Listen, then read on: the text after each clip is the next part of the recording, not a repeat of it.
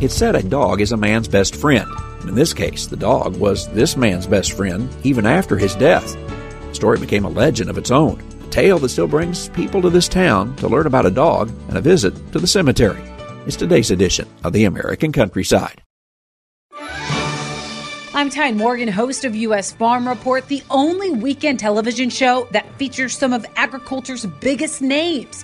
From custom commentary from John Phipps to the stories of antique iron with Machinery Pete to a list of more than 30 marketing analysts, our weekly program focuses on the topics that matter most to you. We invite you to join us each weekend for U.S. Farm Report, timely, trusted tradition.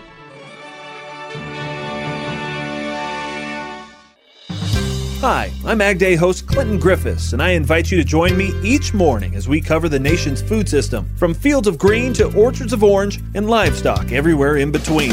America runs on agriculture, and here at Ag Day, agriculture's what we do best. Listen as our analysts track the markets, learn about innovations in technology and sustainability, and live the country lifestyle through the eyes of rural America. Join me, Clinton Griffiths, for Ag Day, the country experience.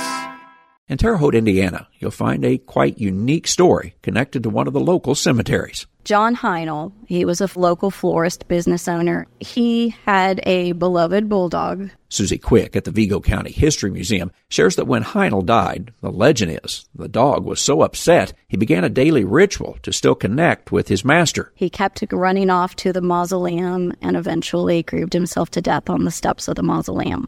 So the family had the dog stuffed and placed inside the mausoleum. The fact a dog had been stuffed and put inside the mausoleum led to a story that lives on to this day. Young people visiting the cemetery would hear the howling of the dog at night. They'd look inside the mausoleum and see his eyes glowing back at them. The tales of howling in the night at the Highland Lawn Cemetery created quite a stir. Thus began the legend of Stiffy Green and how this haunted bulldog was still guarding the tomb of his master. Eventually, though, changes needed to be made because too many people were heading there in the night to investigate. Eventually, the family decided to move Stiffy Green out of the mausoleum and donated him to the Historical Society in 1989, and he has been with us ever since. Interestingly, Susie says the tale is a bit of a legend because Mr. Heinel's dog was never alive. He was, in fact, a ceramic bulldog that his wife probably had placed at the cemetery because he loved it or she hated it.